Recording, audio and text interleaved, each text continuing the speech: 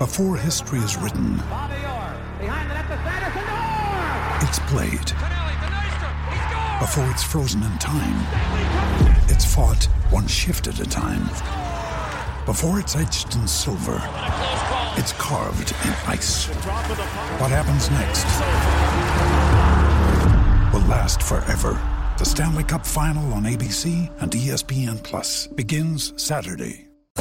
We can find instant satisfaction in almost anything these days. Sleepy? Instant coffee. Need to sell your car fast? Car sales, instant offer. That's right, sell your car the instant way and get it done with Australia's most trusted site for cars. For logbook servicing you can rely on, you need to make the right choice. You need trained professionals who are fully qualified to service your car according to manufacturer's specifications. For real peace of mind and a nationwide warranty, book in or book online at repcoservice.com. Polaris, New Zealand's #1 selling side-by-side brand. From behind the stumps to behind the mic, nothing gets past Smithy. This is Mornings with Ian Smith on SENZ.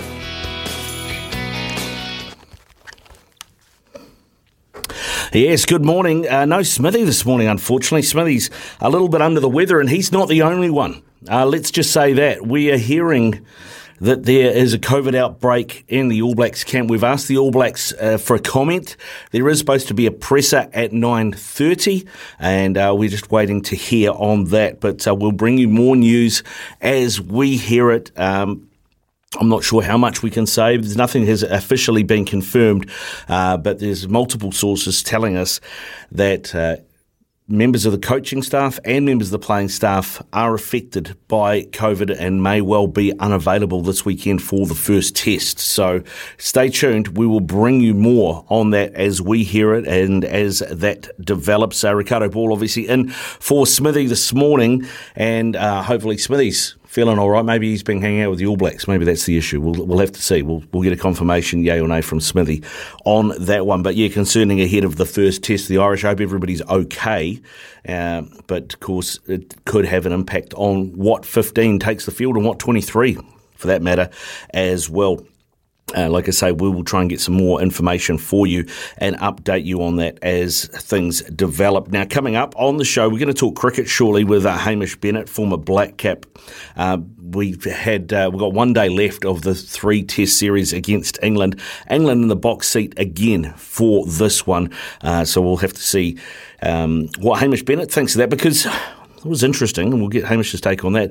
There's a bloke in the English team called Jack Leach, who's an out-and-out spinner, and he's taken 10 for in this test match. Can you imagine what it would be like to have a spin bowler capable of taking 10 wickets in an innings available for New Zealand? Wow. If only we had that luxury. How good would that be? So we will talk to Hamish Bennett about that. We'll also take your calls from 9:30 as well. The phone lines will be open, and you can call in, and like I say, if we get any more on this All Blacks development, we will let you know as well. We can talk about that and maybe get a prediction from you about what that All Blacks team might look like once we get some news from the team itself. They do have a press conference due at 9:30 this morning. We may find out more then. After 10 o'clock, Rick Solizzo. He is the CEO of Rugby New York. They play in the Major League Rugby competition, and they have just beaten the Seattle Seawolves 30-15 in the final at Red Bull Arena to be the new Major League Rugby champions of Season 5. A bunch of former All Blacks running around for that team. Andy Ellis, he scored in the final. Waisaki Naholo and Nehe Milner-Skudder also there as well. So we'll get Rick Solizzo on after 10 o'clock to talk about that. We've got a panel today as well. We might be changing tact on the panel because of the breaking news that we seem to have coming out at the moment. We'll definitely be talking a bit of rugby league and a bit of cricket, but maybe international rugby will push its way to the front of that queue. After 11 o'clock, Sam Ackerman joins us as well. Rugby league pundit, of course, a big weekend of rugby league. State of Origin 2 last night. And the Blues absolutely put the Maroons to the sword, winning 44-12 over in Perth. It's just the second State of Origin to be played in Perth.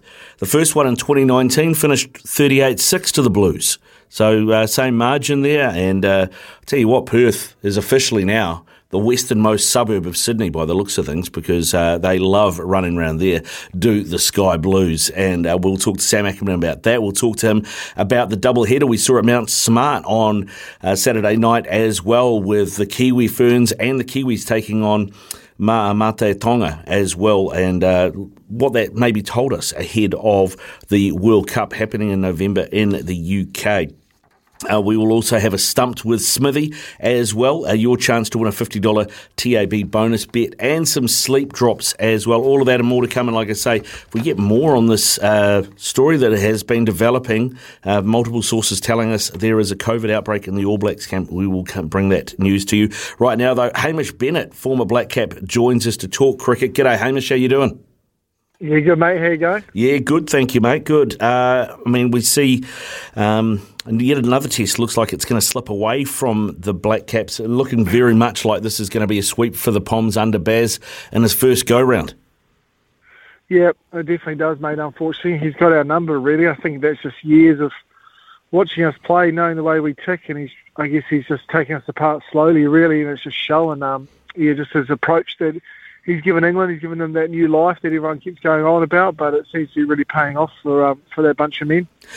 How much do you think Baz has had an influence on bowling plans to our top five? Because our top five really have not performed in either test, in any of the three tests here. I'm looking at these numbers. I mean, Daryl Mitchell and Tom Blundell, I guess, have been the flag bearers for the Black Caps. These stats, Hamish, make for some pretty wow-type reading. In three tests so far, Daryl Mitchell and Tom Blundell have scored 921 runs between them at an average of 92.1. Everyone else in the team, 893 at an average of 17.9.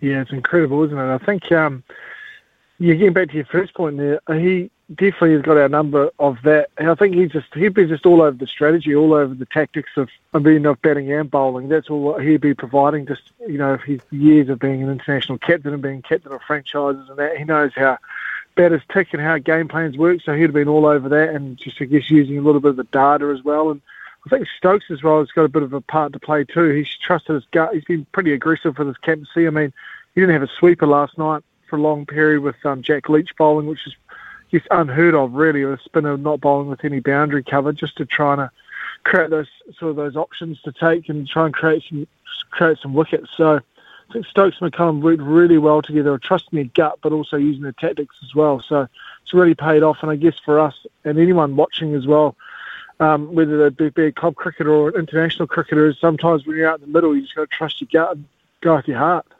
There's another Kiwi who maybe doesn't get as much praise as they should, who's also part of that England setup, is Jeetan Patel.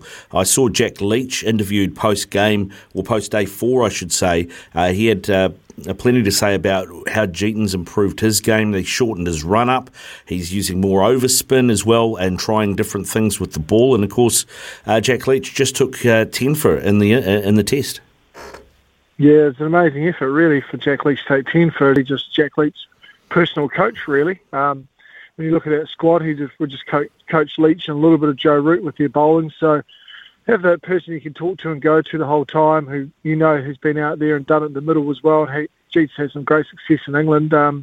We know, obviously, all the tactics and how to bowl at certain grounds, and I guess for New Zealand as well, how to bowl to certain batters. So, yeah, you can only see England really well. They're only going on the up, really, and I guess people have spoken about saying they're not as strong as they could be and they need to play against Australia and all that. But you've got to remember, England's, they're without Jofra Archer, Mark Wood, Ollie Robinson, Chris Wokes. So, I mean, you get those guys back and they've actually got a few selection headaches as well. Jimmy Anderson as well. So when they do play Australia and they get to play South Africa and they get a few of those guys back, I mean, they're going to be pretty good with their bowling lineup as well. I think where both teams have probably struggled, especially in this third test, is that fourth seam option. Obviously, Stokes carrying that knee niggle, Daryl Mitchell not bowling as much as probably we need to. I think for us, it's actually shown how much of a loss de Grandhomme is, how much he can sort of hold our attack together and be that glue to give us that good balance. I think moving forward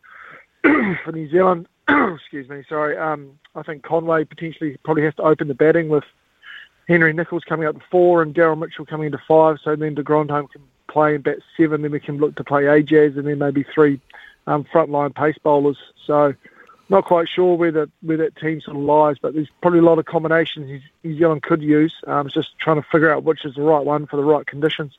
I talked to a few people ahead of this third test at Headingley, and everybody said Headingley is a place where you can bowl. You have to bowl a spinner. Why did the Black Caps not bowl a spinner? There seems to be a real reluctance to play Ajaz anywhere that's not an absolute minefield. Yeah, I'm not really quite sure. I felt as though, especially with the way that we like to play our cricket as well, England was always going to create flatter wickets that required a spinner. I guess we just had that recipe and that success with going with our seam bowlers for so long. So I guess over a long period of time that builds trust. It's been very, very reliable. It's a safe option and it's a comfortable option. So I guess sometimes, stepping outside your comfort zone and all that can be tough as a captain and can be tough as a team. So I guess that's probably the way they're probably thinking about it. I guess from an outsider's point of view I guess everyone's probably hammered it to death. It would have been great to see Ajaz play, and obviously now with Leach taking 10 it probably just rubs even more salt into the wound. Well, it does, and I mean, it feels like, I don't know what you think, but it feels like Kane Williamson doesn't trust Ajaz Patel. I'm picking that he gets the final say. He takes the 10 and he doesn't play in either of the test series in New Zealand. Then we go to England. They name him in the first test. He bowls 2 overs in 2 innings, then gets dropped and isn't part of the team for the third test where we know it's going to spin. It just makes no sense to me. I guess it's just because of in New Zealand, the seaming conditions, and obviously when we play those 4 seamers, that obviously our batting depth doesn't go as deep as we would like, even though we've got the world's greatest, the best ever number 11 ever to exist in Test history. We probably just don't have that batting depth if we play Ajaz. So I guess for that point of view, when it's favouring seam bowling, it's probably easy to think about.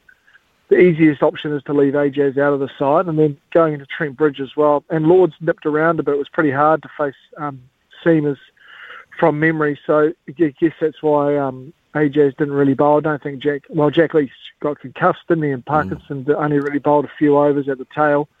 And then heading into Trent Bridge, the wicket was obviously quite, had a bit of moisture of day one, so I thought about winning the toss and having a bowl as their best option of winning the test. And then we obviously batted first, and then it became pretty apparent after day one that we were missing Wagner and Ajaz. So I think probably things just haven't turned out the way they would like with their planning, really, just with, winning a few tosses or trying to make the most of the wickets when they had it. And I think that first wicket at Lord's, which was meant to be flat, I think that really threw them off heading into the next test with selection. Because Headingley as well, a lot of sides have not played a spinner there as well. A lot of visiting sides haven't played a spinner there either over the years. So I guess they're probably thinking that a little bit as well. But with the way, I guess, Bazball, as they call it now, or as he calls it on SENZ, sexy cricket, I think playing Bracewell was, they probably just wanted more runs, the ability to score more runs. But, hey, you win tests is by taking 20 wickets. So exactly. I think with the way that Baz plays and the English are playing with the off-spin of Bracewell, I know he got a wicket last night, but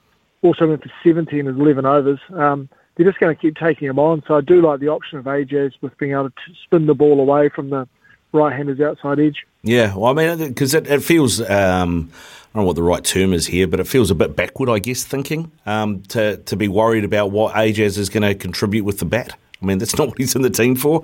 You know what I mean? And then you look... I totally agree. Yeah, and then you look at Headingley, right, and you go... Jack Leach had the ball in the first innings after 14 overs, and he took the new ball in the second innings. That tells me that pitch straight away should have been identified by people that know what they're doing as a pitch that was going to take spin. Yep, spot on. I think they opened the bowling with Jack Leach in the second innings just to rub salt into elbow, and just Baz just trying to show that, you can play a spinner, and showing New Zealand's reluctance of playing a spinner. So just trying to sort of have that little mind battle. They do call Ajaz the Indian Lara at Central Districts. I know they do that off their social media account. So he has contributed with the bat. He's actually done a very good job with the bat. when he has played. So, yeah, it's just one of those ones. I think when you look at the English side and look at the way Baz is thinking, he's always, I mean, it's a mindset that he has. He's always 6 to 12 months ahead of the game where it's progressing anyway. It's going to take a wee while for some teams to catch up and play the style of cricket that England are playing. And for us, I think it's just looking at two teams that are transitioning differently. I think England are transitioning on the way up, and I think, unfortunately, with the age of our guys, where we're at, we're probably transitioning the other way. And a few guys are probably going to call time within the next sort of 12 to 18 months. And I guess we've got to start thinking about our next cycle of players that are coming through. And I think the exciting thing I've taken out of this is there's been so much, I guess, criticism or press about it. It just shows how much of a high standard we've got now for our Black Cap side. Yeah. You know, how successful they have been from 2015 onwards, and our expectations of the side. So I think, you know, as a player, you can be disappointed with, you know, getting negative press or press that's, you know, offering constructive criticism. But for me, if I was a player in that environment, I think that's actually a good thing, because it just shows the standard and the expectations we have of that side now. So it's only a good thing. That is a good thing. That is a positive thing. Something else, you know, you mentioned Michael Bracewell coming into the team, and there's nothing against Michael Bracewell at all. You know, he's been selected, he's taken his opportunity. But if you rewind a few months, you know, we were being told that Rachin Ravindra was a project at 7 to be a spinning all-rounder at Test level, and that, you know, he was seen as a guy that could do a real good job for New Zealand. He could be the other de Grandhomme when we had spin conditions. Yeah, you know, he's scoring double tons for Durham, and we're putting Michael Bracewell in the team in England. I don't understand that selection either. Well, I guess it's probably coming from that Dutch series. You know, Brace's had a great, obviously, super smashed that great innings in New Plymouth, and then carried it on for the rest of the tournament. And he's always been able to bowl those offies, and he's always been looking to develop it. And I guess when he played against Holland, especially in Hamilton, just the amount of turn he got, purchase, rag, whatever term you want to use, he got against the Dutch. I guess that really excited New Zealand selectors and coaching staff about using him in England. He's obviously an experienced top order batter. They probably thought with the ball moving around in those conditions, probably needed a bit more experience. He's got good leadership as well. So I think he ticks a lot of the other boxes off the field as well. So, yeah, but you're right. We did hear that a lot about Ravindra, but I think Ravindra will do that role, whether he'll open the batting or he'll bat in the middle order and be able to bowl. I think, for mine, I just think they probably rush Ravindra a touch. You know, he hasn't played that much for Wellington in first-class cricket. Probably needs to dominate playing for Wellington, especially with the ball as well. Hasn't really bowled much for Wellington with the ball, bowled here and there. Probably needs to, I think, for his development, needs to have a good season of first-class cricket, bowling lots of overs, being the first-choice spinner. Obviously going to be tough now with Bracewell there as well, but when Bracewell is away, that he needs to bowl a lot of overs and score a lot of runs and take that responsibility at first-class level. I think it's something that I think a lot of sporting organisations do. They sort of tout their next sort of diamonds, I guess you would call them. They probably rush them a little bit early, whereas with Ravindra, ideally, you would want him to play a lot more first-class cricket for Wellington, and then when you get him in, keep him in. I think it's tough on a young guy's psyche, 22 years old, I think he is, coming in and out of the national side, and when he's playing, probably not contributing or doing as much of his role as he'd like, and then can come back to Wellington and plays a completely different role. So he probably comes back a little bit confused. I think they need to probably have a bit better alignment of around his role, because at the moment for Wellington, he's an opening batter who bowls the odd over, and then when he goes to New Zealand, he's a bowler. Or he's playing as a genuine all-rounder. So it's pretty tough on the kid with expectations of his bowling, considering he doesn't bowl as much as he needs to for Wellington. Do you think there's anything, and this is a conversation that I've had before with Mitch McClenaghan, do you think there's anything from a New Zealand cricket point of view, and this is probably on Stead and White rather than Kane, they made the call to not give Jimmy Neesham a contract, and they gave one to Michael Bracewell, and so they had to justify that decision by selecting him? I think the way the ranking system works with the contracts, Jimmy wouldn't have got any red ball ranking points. He obviously hasn't been picked either, I don't think, in those ODIs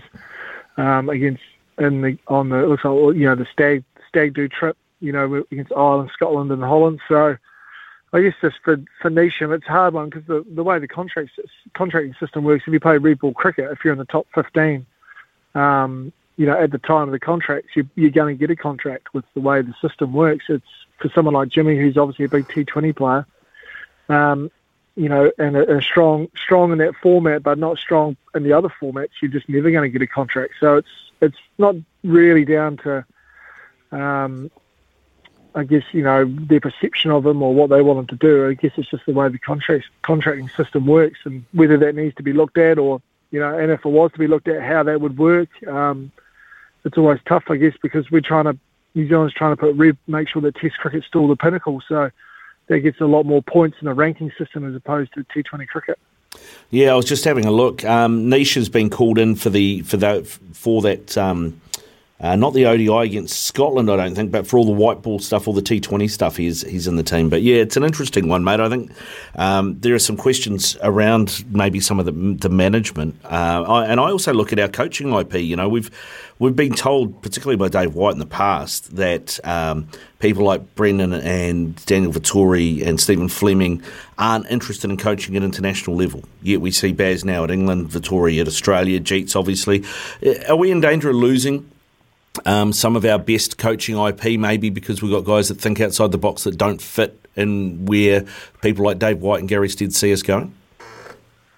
I wouldn't say Gary Stead fits right in the box either. I think it's more to do I think personally just with the whole, I'm not sure if it comes from Sport New Zealand, but the way they do those coaching courses, I'm not sure what they're called, sort of accelerating coaching courses, I think they're called, with Sport New Zealand, with a whole heap of people come in from different sports, and they sort of run a sort of a coaching course of planning and processes and everything like that. And I think that sort of maybe dulls down our coaches. I mean, I look at Scott Robinson as well. Like people say, I read articles, he'll never coach the All Blacks because he break dances after they win. I wouldn't care if he break dance after we won the World Cup, as long as we win the World Cup. I think all the best coaches around the world have something different that they do, and they're authentic to themselves. That's what Baz has done. He's willing to fall on a sword. Looks like Scott Robinson's willing to fall on a sword, playing the way he plays and being the person he is. And I look at rugby league. I look at Wayne Bennett. He used to train with the guys and run with the guys, and still holds, I think, the third fastest time trial for the run they do, the 8K run the Broncos used to do. So everyone does stuff differently, and I think the coaches that have probably had the most success in their coaching life probably haven't done those coaching courses. Have just been authentic to themselves. You listen to Mourinho when he got asked what his coaching philosophy was, and he said, "What's the philosophy? I just coach to win." So it's one of those things. I think if you are looking to get into coaching or you want to be a coach, then you just got to make sure that your game plan and how you go about it's completely authentic to yourself, and you're not trying to be someone that you're not. Yeah, interesting. All right, Hamish. Hey, listen, thanks very much for coming on, mate. I really appreciate it. One day to go. A chance out of 100 that the Black Caps can win this last test? Look, it's probably not great numbers at the moment, is it? We're going to have to start with a massive hiss and a roar. I think Bolt and Southey will obviously open the bowling, and they're probably going to take at least probably 3 between them in the first 10 overs, I would have thought, to try and stop the bleeding and then try and get some control of this game. But a few early wickets would make for some great viewing, wouldn't it? But, I don't know. I don't think it'd be that high, unfortunately. Right. Yeah, good stuff, Hamish. Go well, mate. Enjoy your day, and we'll catch up with you soon, eh? Awesome. Cheers, mate. Have a good one. Yeah, we'll do. There we go. Hamish Bennett, former Black Cap bowler, there with us. And if you got any take on what we just talked about, 8833 is the Temper Bedpost text machine. I'd love to hear from you. Have heard this one from PD. Kane Williamson, for all is good, has never really trusted any of his spin bowlers. It's really strange. Yeah, thanks for that, PD. Keep those coming in. We'll be back with Tom Blundell next. Aotearoa. This is Mornings with Ian Smith on SENZ. No Smithy this morning. Here's Crook Ricardo Ball in for you. This is how things look at the end of day 4 of the third test at Headingley. New Zealand have a lead of 113 runs, but England have 8 wickets in hand going into the last day. They're currently 183 for 2. This is what Tom Blundell had to say about what New Zealand needs to do going into day 5. I think we're going to fight. This team's been known to fight, and we're going to come out there and do that tomorrow. I think you put a couple of wickets on there, You just never know. Obviously, you've got two guys out there in good form. We get one of those. Who knows? Looks like it's quite a bit of variable bounce out there. I mean, how did you find to bat on it? I mean, you made 88 not hours, terrific innings, and applying that now in your role as keeper. Yeah, no, the wicket is deteriorating. A little bit of variable bounce, obviously with the spin as well. It looks like it's quite hard to drive with that older ball. But yeah, I think it's going to deteriorate even more, and hopefully we can utilise that tomorrow. There you go, Tom Blundell talking about what they need to do, fight. Well, I mean, it's a pity the New Zealand lower order couldn't fight in that second innings. They fell over pretty cheaply and left Blundell stranded, 88 not out at the end of that second New Zealand innings. Keen to get your thoughts on the cricket. Where does New Zealand go from here? The Black Caps. Is Gary Stead the right man for the job? Do they need to look at the captaincy? Do they need to look at the direction? Why don't they trust Ajaz Patel, who's been able to take 10 for in a match in India? So many questions there. Also, the All Blacks. There is a story coming out that COVID has hit the All Blacks, that members of both the playing and coaching staff are affected. We are trying to get in touch with the All Blacks to get a comment on this. Haven't heard anything yet. So what does this potentially mean? We'll bring you news as we hear it as well. But 0800 150 811, 0800 150 811, talk back time after the latest news and sport with Araha. Talk back time with Smithy. Call now 0800 150 811. It's 25 away from 10 here on SENZ. Ricardo Ball in for Ian Smith. It is talkback time, 0800 150 811, 0800 150 811. Get in touch and let's talk some sport. There's so many things to cover. We haven't really even talked State of Origin yet, but of course State of Origin 2 last night, and the Blues absolutely smashed the Maroons out in Perth. 44-12 was the final score. So we could talk that. We could talk the cricket. Of course, been talking a little bit about that. And then the other story that has come up this morning has been a story coming out of the All Blacks that there has been a COVID outbreak. The All Blacks have updated us. They have said that Ian Foster and John Plumtree have both tested positive for COVID and are isolating at home. And David Havili and Jack Goodhue have also tested positive and are not with the team in Auckland. Braden Ennor has joined the team apparently. So for a lot of people, David Havili, Jack Goodhue would be the starting midfield against Ireland. What does this mean? Is it going to be Roger Tuivasa-Sheck and Rieko Ioane? Is that going to be the starting midfield? Or do they look at something different? Do they play maybe Geordie Barrett at 12 with Rieko at 13? Play Bowden at 15 and Richie at 10. There is some speculation that Will Jordan may not be 100% either, so we will have to see. Keen to get your take on that though. 0800 150 811, 0800 150 811 is the number. Michael from Tutakaka joins us. G'day Michael, how are you? Ricardo, how are you? Yeah, good, thanks mate. What was it you wanted to talk about in this talkback time? A couple of quick things. The cricket was the first one. Yep. Interesting listening to your interview with Blundell, the pitch has dried out, it's turning, and we've gone in with no spinner. I mean, I think our problem now is that Stead particularly, but probably Kane Williamson, their thinking is all wrong. To me, that you can see what Baz has done with England, but it's the same style of cricket that the Australians play. We've just become way too conservative, right?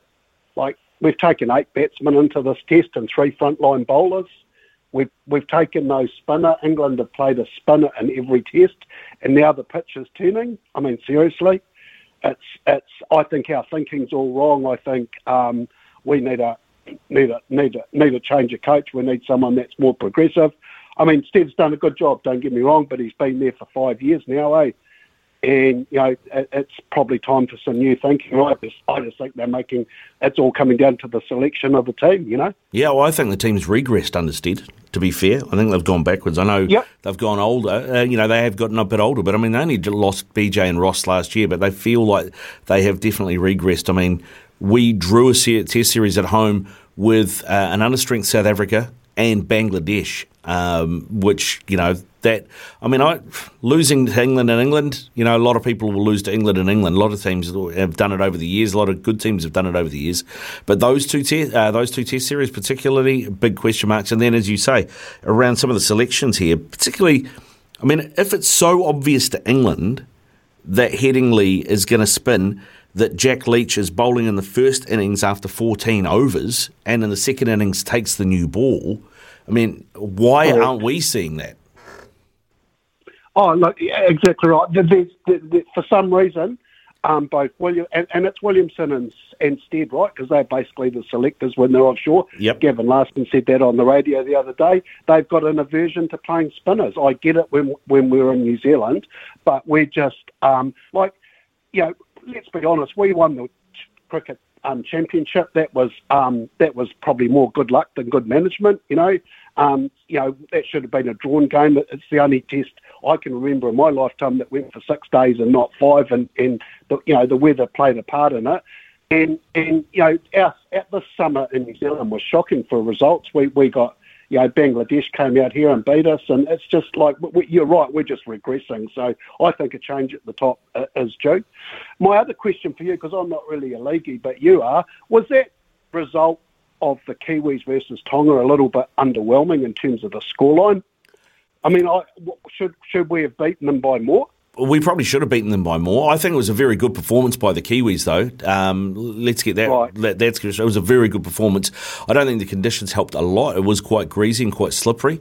But I think if Michael Maguire has anything to take away in terms of work-ons from there, he'll go back and look at tape of the first 20 minutes of the second half, where the Kiwis dominated possession and dominated territory and couldn't score, because they probably should have. You've got to give Tonga a lot of respect as well. They have an all-star forward pack. They've got a fantastic backline as well. They just miss a bit in the halves. So defensively, they were always going to be solid. But the Kiwis will look at that and think, we should have maybe had another 10, 12 points on the board, I think. But I think it's a good sign for the World Cup. And, the other thing too for Tonga is they're probably where New Zealand was, say, 20 years ago, and they rely on guys playing in Super League as well, and they will be better for having those guys come in. Someone like a Tui Lolohea, who gives them a bit more depth and a bit more spark in the halves, I think will definitely help the Tongans. So, it's something to look forward to in November come the World Cup. Thanks for your call, Michael. Dean joins us out of Dunners. G'day, Dean. How are you? Yeah, good, mate. Really looking forward to 2 weeks' time when it all happens here in Dunedin. But I don't know that much about cricket, but honestly, I don't know whether it's relieving Kane Williamson of the captaincy. I reckon we've got a similar... Kane's a real problem in two of New Zealand's most marketable sports at the moment, if I'm allowed to say so, but one's injured, and to be fair, I don't even know why he keeps playing rugby, but good on him, I guess. But he's not as good as Dalton Papali'i. Everyone knows. He must know it himself. But what's the cricket? I reckon this started in the 2020, and whether it's Kane Williamson, I don't know who has the say or who makes the decisions, but we've got a real similarity with selections, and i.e. Conway's the leading light. For 2 years we're talking about him coming into the New Zealand cricket team and finally solidifying the opening with Latham, and he hasn't opened yet, really. They put him at 4. Mitchell opens in the 2020, which was an absolute disaster. Like, all he was a Clydesdale at the start, and he finished magnificently. Now he's playing where he's supposed to play, and they can't get him out. Why? Who's making these decisions? Like, that's the problem. Like, he wouldn't say to Bevan Conway, now, where do you want to bat, mate? And he says, I'd love to open, Baz. Well, Baz isn't going to say, well, you're not. I'm putting you at 6. Yeah. To me, it's in the All Blacks as well. Like, Will Jordan, I've been harping on this for ages. He's the best 15, if not in the world, definitely in New Zealand, without a doubt. Geordie Barrett is a magnificent rugby player, but he does some silly things at fullback. And at 12, for me, he's looking okay. I think skill set, and we've failed at it lots of times trying to put fullback into 13, but I think Geordie Barrett, would go there really, really well. But he's not doing a bad fist of it at 12. But once again, because his brother would rather lower his golf handicap than go out and practice as a professional rugby player and get every kick over the goalposts, he wasn't that bad. But he's just said, no, I'm not doing that. And I'm not playing 15, but I'm playing 10. I don't get it. I don't. The professional sportsmen, like the coaches, actually are the boss, I would have thought. And if I was Beauden Barrett's boss, I'd be saying, mate, I don't give a stuff about your golf. Go get the ball over the goalpost. Because you won't kick, we're going to muck around the whole back line because of you. Now, he's an outstanding rugby player and a real good bugger. So he can do it. He's done it before.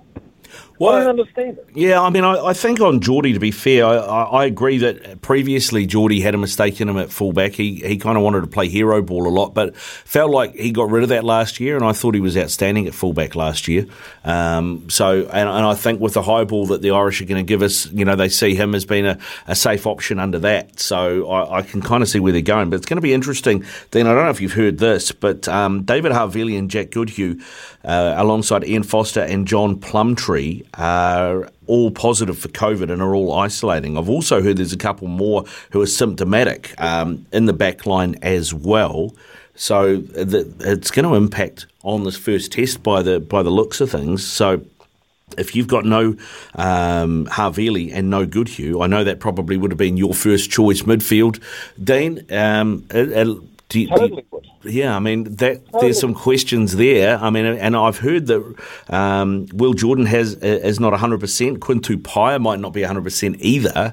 And I mean, so if Jordan's not 100% and you've got no midfield, then what do you do? I mean, potentially they have to play Beauden at 15 and Geordie at 12. Well, we give Ben Stokes a ring and say, can you come over and play rugby for New Zealand? Because what did he say when Kane got COVID? You can't actually get it if you don't do a test. I'm not sick of this COVID, to be brutally honest. I don't think that's quite how it works, Dean, but yes. Oh, yes. Hey, cheers for your call, mate. Keep them coming through. 0800 150 811, 0800 150 811. Richard from Mawamaru is with us. G'day, Richard. How you doing? Hey, Ricardo. How are you? Yeah, good, mate. Good. What are you wanting to talk today? Oh, I think that we need to start addressing this issue when it comes to our spinners, Ricardo, because when we look back on this 3-test series, we've seen Ajaz Patel only bowl 2 overs. And I just think that that's just not good enough when it comes to Kane and Sid, because, how can they come out and say that when it comes to this, in this third test, we were like, all right, we're going to pick a specialist spinner. But, I don't buy that for one bit, Ricardo, because at the end of the day, well, why are we picking Michael Bracewell when we've got Ajaz Patel just sitting there waiting in the wings, wanting to play? When it comes to 8 to 11, they're there to take wickets. They're not there to score runs. It's just an added bonus. Like, we seem to be so obsessed with lower order runs. And it's like when it comes to Kane Williamson, it's just his inability that he just doesn't have any faith in a spinner. It's like, how are we honestly ever going to develop a spinner in our side if we're going to have that kind of attitude coming from our captain?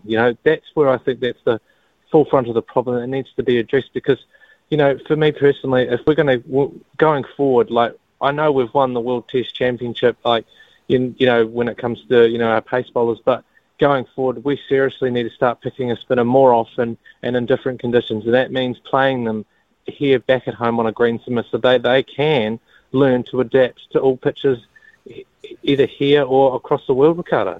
Yeah, no, I don't disagree with you at all. There definitely needs to be some new thinking. And I think, Gary Stead carries the can on some of that. I also think Kane Williamson carries the can. I mean, from everything I understand, he has the final say on selection.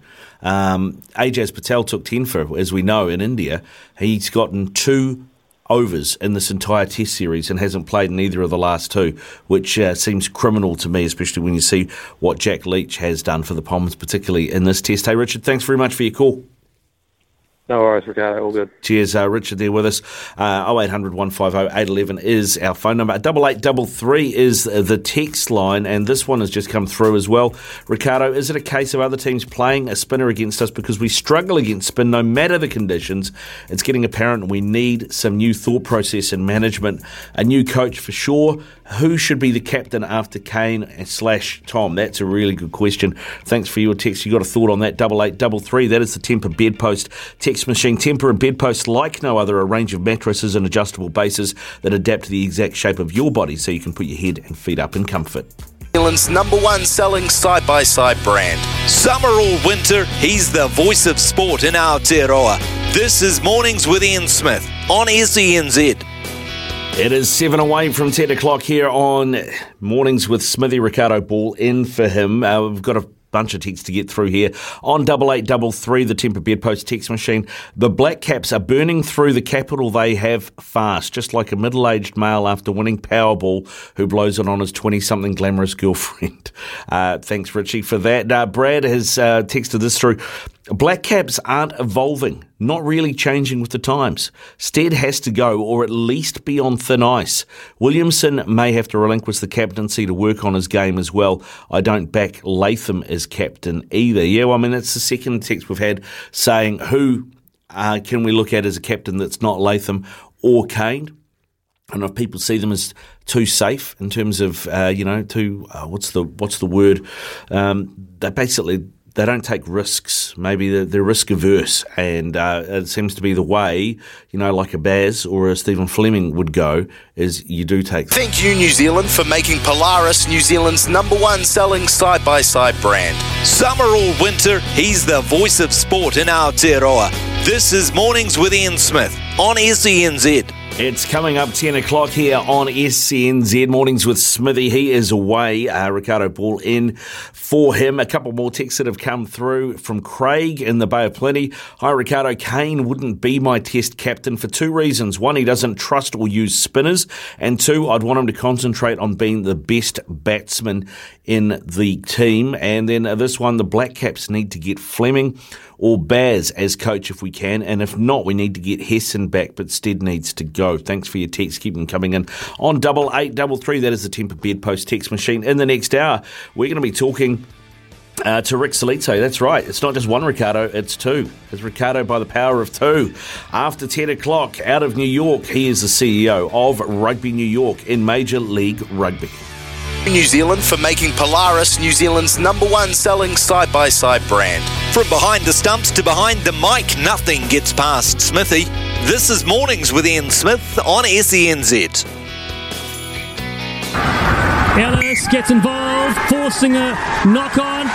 And New York, the concrete jungle where dreams are made of. One of the greatest cities in the world are now home to the champions of Major League Rugby.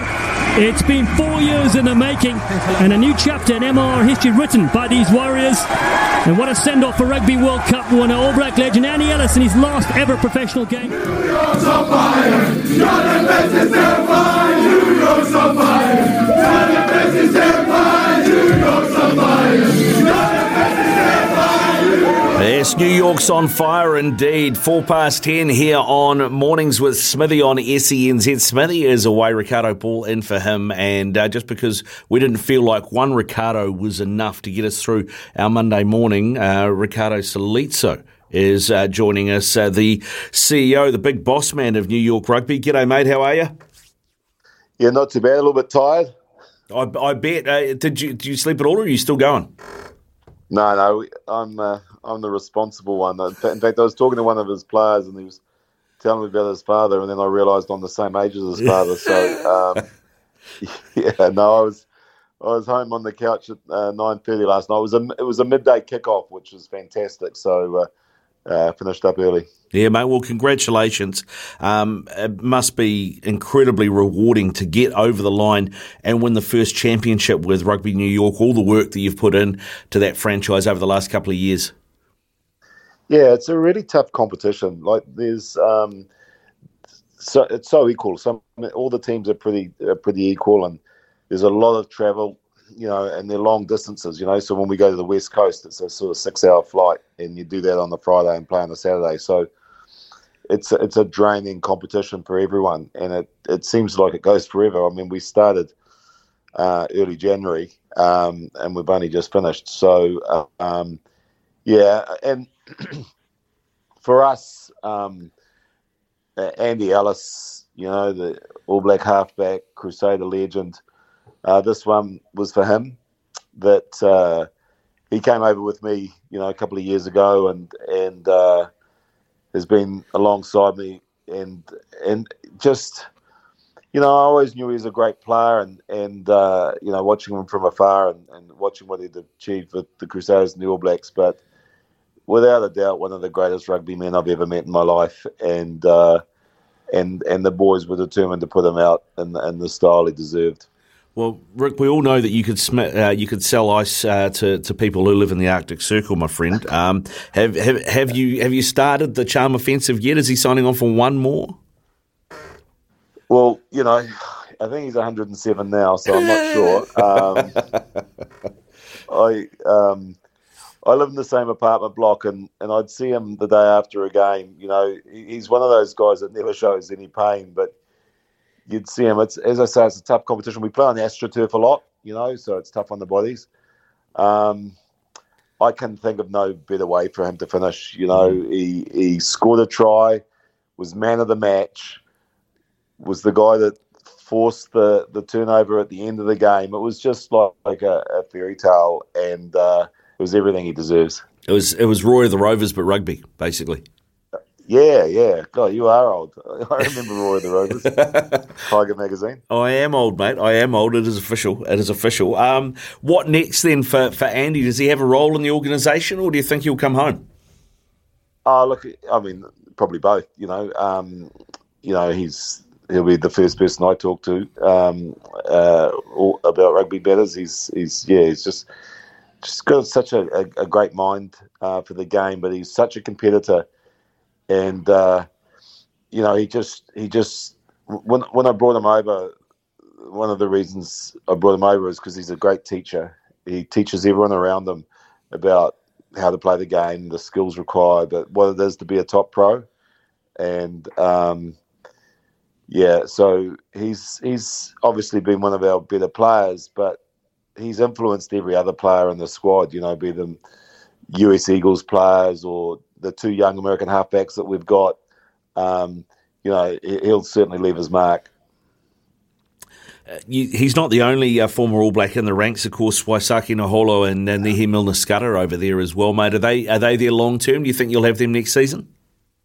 Yeah, well, I'd love to. I mean, they came over for the tail end of the season.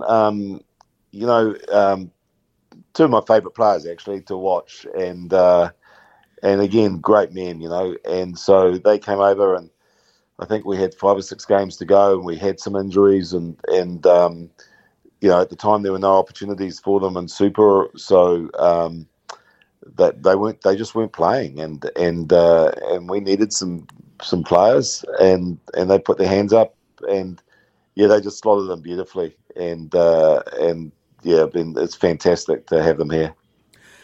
In terms of what next for New York rugby, mate, I mean, what is it, or Rugby New York, as I should say it correctly, but you've lifting the MLR Shield for the first time. Is this the first step on the road to some sort of dynasty? What's the planning look like for you right now?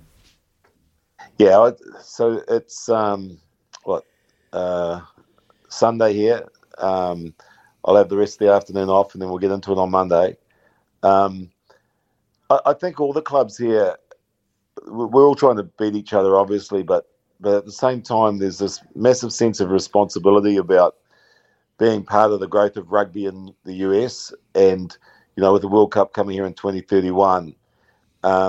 Yesterday was a great game. Seattle really came to play, and we were lucky enough to be able to play it on Red Bull Arena, which is one of the best stadiums I've ever been involved in my life. I mean, New Zealand should come and have a look at this stadium. It is just incredible. It's a 25-seat stadium, 25,000 seat stadium, something like that. The facilities are just second to none, and the field was incredible. So we're really conscious that it was important that it was a high quality game, because we wanted to show that American rugby and Major League Rugby and everything that's associated with it is on the way up, and it certainly is. Now, round to round, I mean, I talked to you a little while ago about the competition, and round to round you're getting, home games, maybe a couple of thousand to a home game. I mean, Red Bull Arena is a big stadium, mate. I mean, what was the crowd like for this Major League Rugby Grand Final? Yeah, we had similar sort of 2,000 to 3,000. It was because we only knew that we were playing there, so we qualified on a Sunday, and then on Monday I had to start looking for a stadium.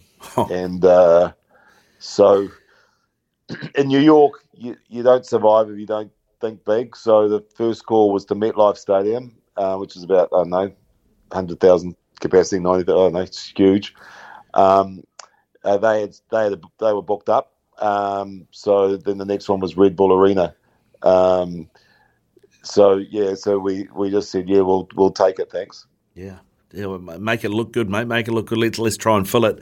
I mean, the Seattle Seawolves, I don't know how much support they brought with them, but they're a Major League Rugby organisation who certainly are moving in the right direction. They've been quite dominant over there, and they have an agreement, I believe, with the Crusaders in terms of maybe loaning a couple of players and getting some coaching know-how and a bit of an exchange program going on. Is that something that you've looked into with Rugby New York as well? Yeah, I mean, I'm not sure that that was in the early stages. So Seattle won the first two competitions. They're a great organisation, and in the early days they did have that link. I'm not sure if it's there anymore. I do know one of their players from Tasman. So Tasman brought a young team across a couple of years ago, and he made an impression. He got signed. We have a really great relationship with quite a few of the New Zealand franchises and unions. So, we have a couple of players from Manawatu, we have a Young Blues first five and Jack Hayton, a young up-and-coming Otago Locke and Will Tucker. Those two guys are, I'd love to see them back, but I'd also love to see them playing Super Rugby next season. This is a great opportunity for New Zealand players because our season dovetails nicely with the NPC, and so a handful of our players will come up here and play, and then they'll come back and play NPC. So that gives them a 12-month of the year contract, and it's also a great opportunity for guys on the way up. They're perhaps not, which may be weighing up between holding tackle bags in a wider training group with Super Rugby, or they're coming up here, getting out of your comfort zone and really getting some rhythm to your game by playing week after week. And that's what's happened to Jack Hayton. He's a young North Harbour 10 who's, played for us most weeks, started most weeks. And really, again, playing outside Andy Ellis has just been so good for his development. And I'm really excited to see what he does when he gets back for North Harbour and hopefully into Super Rugby. I mean, for Kiwis who haven't watched much of it, what's the level like for Major League Rugby? Is it sort of equivalent to NPC? Yeah, I think so. It's a hard one to say because, you have some good games and bad games in any competition. But, I think a good game of MLR Rugby is certainly equivalent to a good game of NPC. And there's some really good players over here, not just from New Zealand, but from South Africa and England and Australia, but the quality of the domestic players is really high too. It's because if you're playing for San Diego, you're learning from Ma Nonu, and Chris Robshaw. So if you're at in Houston, you're being coached by Heineke Meyer. So it's really the foreign players over here and the foreign coaches are really helping grow the American players. I think we've got 3 or 4 guys out of our squad that are in the Eagles team at the moment, and a couple in the wider training group that will probably get a game this season. So that's an area where these guys are really helping is the standard of American players. We've got a Canadian wing, Andrew Coe, who I think he'd be comfortable playing Super Rugby. So, there are some good domestic players here. In terms of the structure and things, I mean, we're looking at the moment, Australia are making noises about after 2023, they're saying goodbye to New Zealand and striking out on their own. And the question has been asked about what does New Zealand Rugby do if that happens. A lot of talk about, obviously, the islands having a lot of players, but you need money and broadcast revenue. And the US looks like a place that you could go for that. I mean, how far away do you think the US are from being ready to have maybe a couple of Super Rugby teams that could run around in a competition like that? Yeah, I mean, for the first thing, I'm never quite sure if, you worry too much about what you're hearing out of Australian rugby officials. They're pretty good at smoke screens and winding you up. I haven't met an Australian that can't wind a Kiwi up. But yeah, look, I think definitely, there's some opportunities. I think, over time you'll see that the traditional power bases of, the Northern Hemisphere and the UK, then, the Southern Hemisphere, New Zealand, Australia, the thing that's in the middle of both of them is the US. We're just as close to London as we are to Los Angeles. Mm. So I think, and LA's not too far away from Auckland. No. So there's some real opportunities there in the future. I think, it'd be interesting to see what does happen from there. And you're right about Hamish McLennan. We had Jeremy Paul on, who said it was the worst idea he had ever heard, which was quite good. What about you, Rick? Just finally, I mean, you're loving life in New York, and you're CEO of Rugby New York. But I mean, have you got aspirations outside of that? I mean, are you going to come back here and rattle some cages and take over as a CEO of a Super Rugby team at some point and work your way up? Could you imagine it? Oh no! Like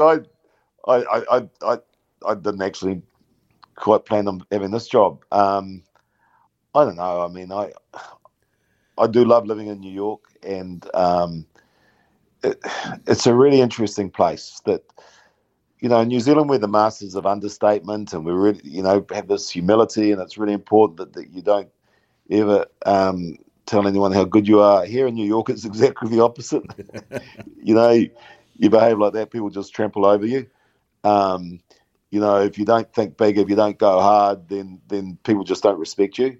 And I'm learning every day over here. It's the center of the world in terms of sports marketing and fan engagement. And every time you go to a game, you go to a Brooklyn Nets game, the next day you get a phone call from someone saying if you enjoyed it, and then you'll get an email saying, send us your thoughts on your experience, and by the way, do you want to buy 5 more tickets?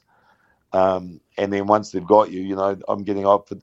I got a ticket offer to the Brooklyn Nets arena for like 3 different rappers, none of whom I've heard of, but all of whom I've been told are quite a big deal. So I'm happy here learning and just having some fun, But New Zealand's home, and I can't wait to get back at some stage and see what happens next. Yeah, good stuff, Rick. Hey, listen, thanks very much for coming on, mate. Really appreciate it on your Sunday. We'll let you go and continue to nurse last night, mate. But congratulations again, and look forward to seeing what's next. Thanks, Ricardo, and thanks for reminding me of what day it was. No problem at all. It is 20 past 10 here on SENZ Mornings with Smithy. Smithy, but you have got me through till midday today. And up next, we take on the panel. And the panel today, we're talking rugby league, we're talking All Blacks and COVID, and we're talking a bit of cricket as well. Talk to me, yeah. Yeah, welcome into the panel, James Regan and Ollie Ritchie. Good morning, gentlemen. How are we? Yeah, good, mate. How are you? Mate. Good morning. Good morning. Of course, the news coming out this morning, slowly leaking out that we have COVID in the All Black camp. No Ian Foster, no John Plumtree. They're isolating at home. David Havili and Jack Goodhue aren't with the team. Braden Ennor has been called into the squad. I think I've seen more people worried about who's going to coach the team than worry about who's going to play in midfield. So many calls for get Razor in. Ollie, I know that you'll be on that bandwagon, mate. What do you think the All Blacks will do? Have they got enough in old Stormy McLeod to run the ship if they need to against Ireland?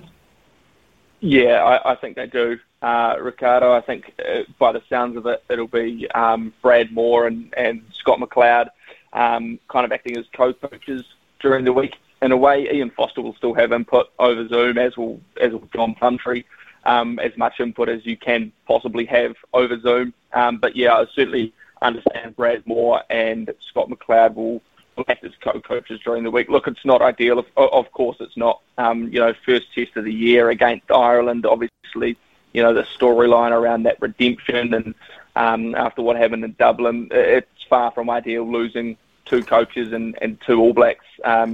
But this is the world we live in now, unfortunately. And it's no great surprise to see at some point these guys go down with it. It's just unfortunate that it's happened when it has happened. But they'll find a way. They always do. But certainly not ideal. Not an ideal way to start. Not an ideal way to start at all. And James, of course, I think there's a lot of people, particularly from Ollie's part of the world, that would have said David Havili and Jack Goodhue should be the All Blacks starting midfield. They're obviously not available. So the question is, what happens now? I know you love your rugby league. Is Roger Tuivasa-Sheck the answer? Is he ready to start a test against the Irish at 12? Yeah, it's funny. It's probably the position you would not want to miss out on at the moment with those 2 guys, especially David Havili was probably my pick for number 12 with Ioane at 13. So maybe they do have to call Roger in. It would shock me if he starts and probably even plays in this first test, as bad as it is. It is a bit of a disaster for the All Blacks and their ability, their famed ability to improvise and to kind of overcome these challenges will be really tested against what I expect to be a really good Ireland side. So, yeah, it's a huge blow for those guys, no doubt, especially, I think, missing Havili and Goodhue. That's just massive for them. Yeah, I mean, those are the ones that have been confirmed. The information I had before the All Blacks made an official statement was that Quinn Tupaea and Will Jordan were also questionable, and I don't know if that's COVID or something else. But obviously that brings up something else there, Ollie. I mean, if that is true and those 2 aren't available, I think a lot of people were going, well, maybe you play Geordie at 12 and Will Jordan can play at fullback. But if he's not available, what do they do? I mean, did they play Mo'unga at 10 and play Bodie at 15? Is that an option? Yeah, well, it's offering up all sorts of conundrums, really, isn't it? I understand Quinn Tupaea may have taken a knock during camp in Mount Maunganui, their first camp there. And so that may not be COVID-related. It may be COVID-related, of course, because with that virus, when 1's got it, 2's got it, then 4 and 5 have got it before you know it, so it can spread pretty easily. Look, I would be probably bringing Jordie Barrett into the midfield. I know Foster's said that he doesn't see him as a 12, but, they find themselves in a situation where they're going to have to think differently, I think. So if that is the case, I'm still not convinced rushing Roger Tuivasa-Sheck into the starting lineup is the answer. You've got Jordie Barrett, who's an experienced All Black, has played at 12, not for the All Blacks, but for the Hurricanes this season. I would slot him in there, move Will Jordan to fullback if Will Jordan is available. If Will Jordan's not available, then you're looking at a Bowden to fullback, Richie Mo'unga to start at 10. The good thing is the All Blacks have all these options, and in a funny way, all their experimenting that they've done over the past couple of years with the whole, dual playmakers, Bowden at 15, Richie at 10, it's almost like starting to pay dividends right now because they can fall back on those guys to go back into those positions if need be. I'd say that's the most likely outcome if indeed Quinn Tupaea and Will Jordan find themselves unable to play as well. Yeah, indeed. It's coming up 10:30. We've got news and sport with Araha. This is the panel. When we come back, we'll continue to talk international rugby with the Māori All Blacks in action on Wednesday against the touring Irish. We'll also talk rugby league and cricket with the panel after this. Big talk, big opinions, the panel. Talk to me, yeah. James Regan and Ollie Ritchie with us on the panel today. And Ollie, New Zealand, well, I was going to say New Zealand Māori. I'm still getting used to saying the Māori All Blacks are in action on Wednesday. We, of course, saw them pick up some reinforcements last week, and I know one of those will have you pretty excited. Do you expect Cullen Grace to be starting at 8 now that he's been called in on Wednesday? Yeah, absolutely I do. I think this is a great opportunity for a guy like Cullen Grace, badly unlucky to miss out on the All Blacks. Been one of the Crusaders' best all year and showed at the business end of that super season. Particularly I look back on the semi-final and final performance, real statement performances from Cullen Grace, I think. He will be playing at 8 for the Māori All Blacks, a big chance against Ireland for him to show those All Black coaches who, a couple of those selectors will have a bit of time on their hands now to watch a bit more code while they isolate at home. to show them just what they're missing out on. I think he is in the All Blacks picture. There is no doubt about that. We haven't seen the last of Cullen Grace in an All Blacks jersey, so in a way, his timely call up to the Māori All Blacks just presents that opportunity once again to show them what they're missing out on, and the same can be said for Brad Weber and TJ Perenara. Brad Weber will get the nod at halfback, I understand, and TJ Perenara coming off the bench. Both who are desperate to fight their way back into the All Blacks frame, and showing and Foster and co that they can still be a part of the All Blacks future, even with that logjam they have at halfback at the moment. So it's a big series, a big couple of tests coming up for a lot of those All Blacks who are sitting on the fringe at the moment that are trying to break in. Yeah, it's an interesting one too, James, that we saw Sam Knott called up from the Blues, who's of course been understudy to Finlay Christie as a third halfback option for the Māori All Blacks. I mean, for me, he's not a bad player, but he certainly hasn't set it alight. I thought they might have brought in somebody a bit younger to give them a taste of that sort of environment, someone like a Cortez Ratama. What did you think of that call-up? Yeah, it was interesting, and it kind of just what it does show is the stack of halfbacks that we've got at our disposal at the moment. It's pretty hard. It's a pretty hard group to break into. So any experience you can give any of those guys, you mentioned Cortez, exactly.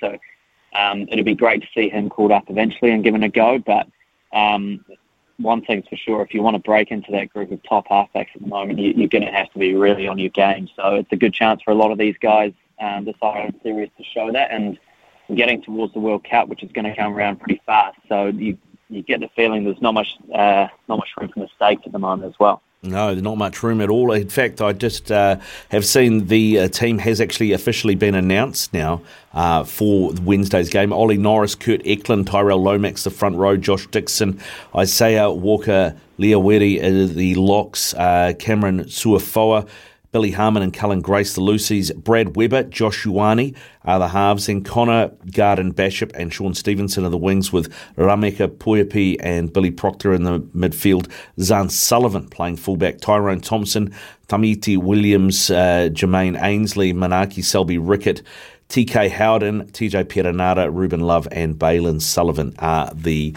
reserves. All right, gentlemen, let's take a look at some rugby league. We had, James, a great game, well, a couple of great games actually, on Saturday night at Mount Smart Stadium. And, boy, I wonder where all the Kiwi League fans were, because I know where all the Tongan League fans were.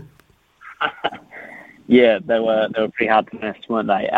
It was, regardless of the action on the field, first of all, it was a great day for New Zealand Rugby League off it, and that they should be applauded for how they kind of rolled that out. I think they had 8 weeks to get that day together. And the media they gave access during the week was amazing too. And so off the field it was really good, but on the field, man, the Kiwis, they look really good. They looked really good, and they should be really excited for this World Cup coming up. It's very early, but it's probably theirs to lose, bearing in mind that the Kangaroos might not get a game before that World Cup as well. So Michael Maguire will be really happy with what he saw. And in terms of the fans, you're right. There were a stack of Tongans in there. I think I saw maybe a handful of Kiwis, but in terms of the atmosphere, I'm going to the All Blacks game next week as a fan.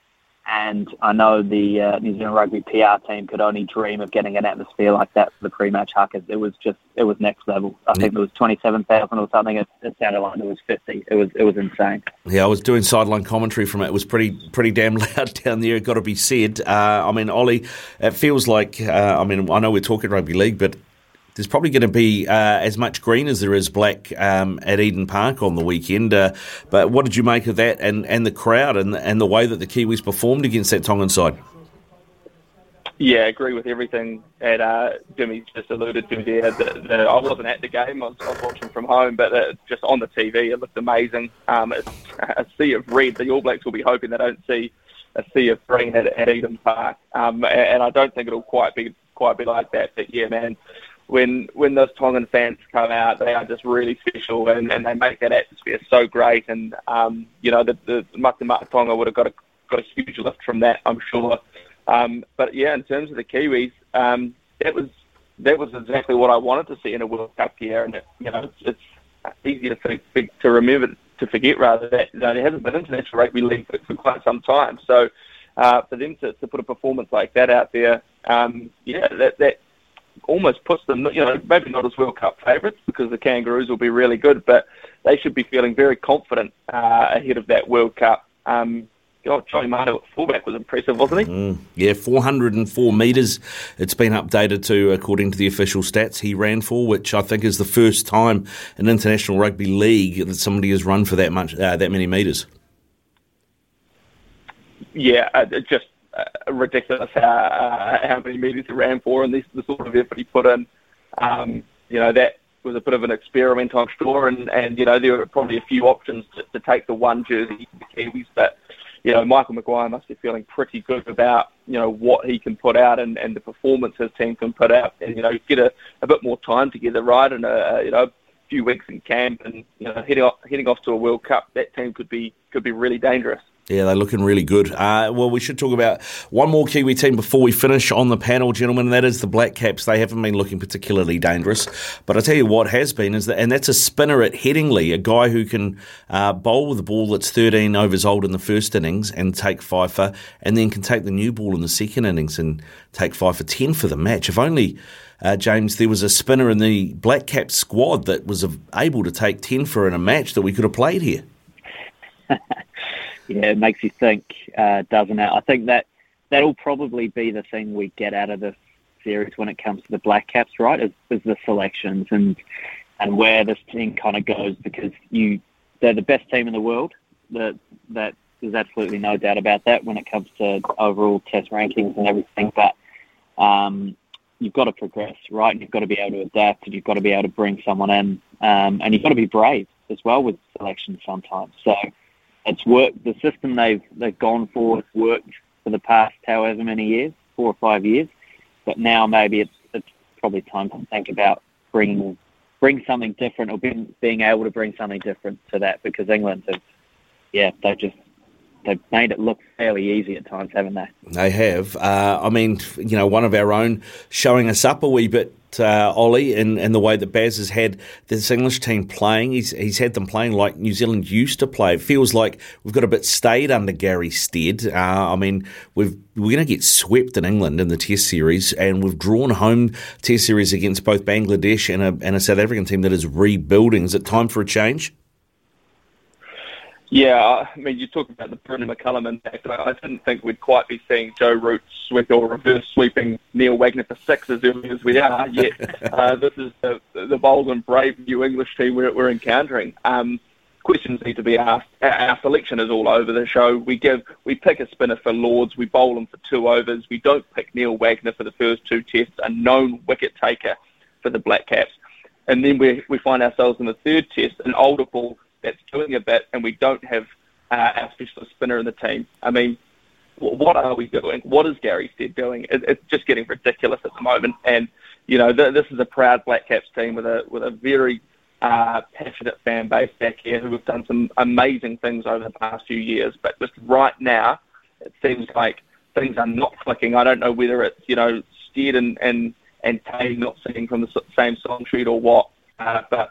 Yeah, I think questions need to be asked, because we have not got the selections right at all over this Test series, and we're paying for it because we're being outplayed, outmatched, out-muscled, out-thought by what is now a very good England team, and one of our best to ever wear the silver fern is helping mastermind it. So, it's not been pretty. No, he's managed to turn Stuart Broad into Trent Bolt with a bat too, which is impressive. So, which is always good to see. Gentlemen, thank you very much for coming on the panel today. I really appreciate your time. I know, Ollie, you'll be chasing AB stories, and James, you'll be keeping busy as well off the back of Origin last night. I'll let you 2 gentlemen go so you can get on with your days, but I really appreciate your time. Go well.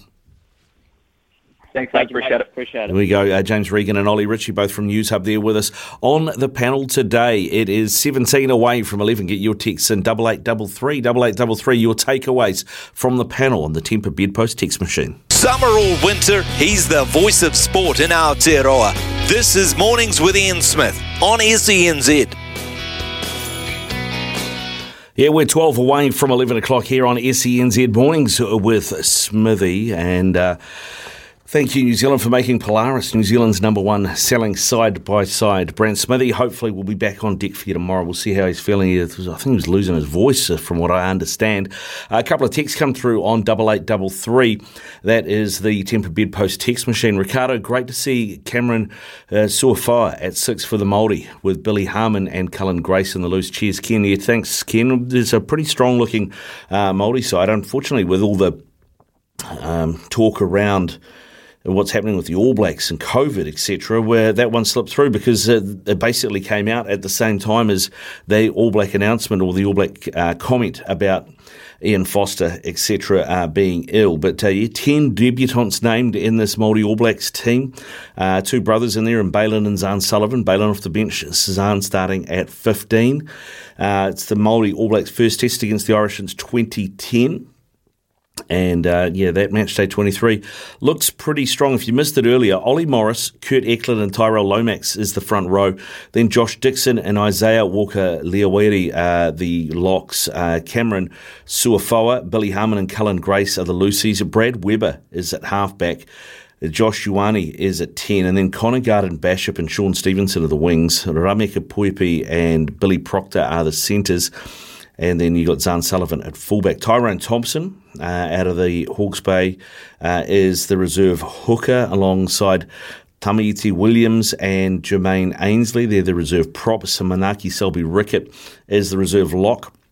TK Howden will cover the loose forwards off the bench. TJ Perenara, Ruben Love and Balin Sullivan are the rest, the back reserves there. So that Māori All Blacks team looking pretty good. Let us know what you think. 8833 is the Temper Bedpost text machine, 8833, and get us your thoughts through on that. Coming up shortly, we're going to have a Love Racing update with Louis Herman Watt.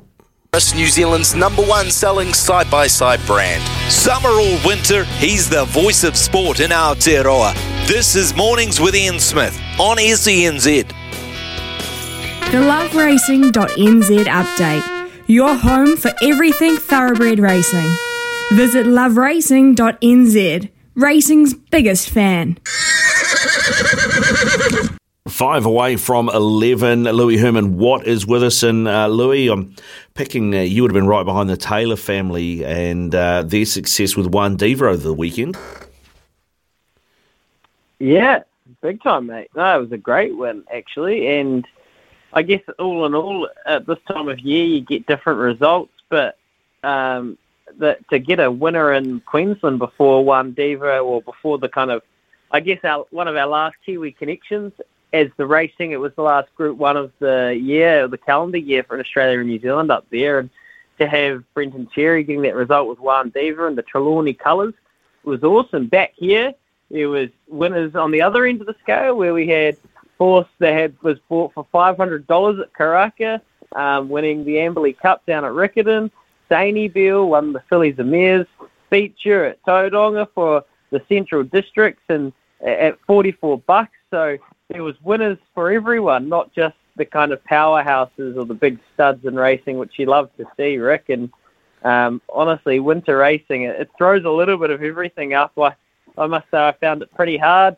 Anyone that's listening to this and was listening to the mail run will know we didn't have the best luck, really. I mean, we were there or thereabouts, but, geez, it's just sometimes these tracks get so heavy and you really don't know what horse is going to be able to get through it. And I guess that's actually an interesting point around the track rating system we've gone to. We've paired up and married up with Australia's, but we don't have that heavy 11 anymore or that kind of extra heavy, that one last heavy track rating to use for these bottomless winter tracks like Tauranga was. But I don't know if it makes that much of a difference. I think it makes it slightly confusing.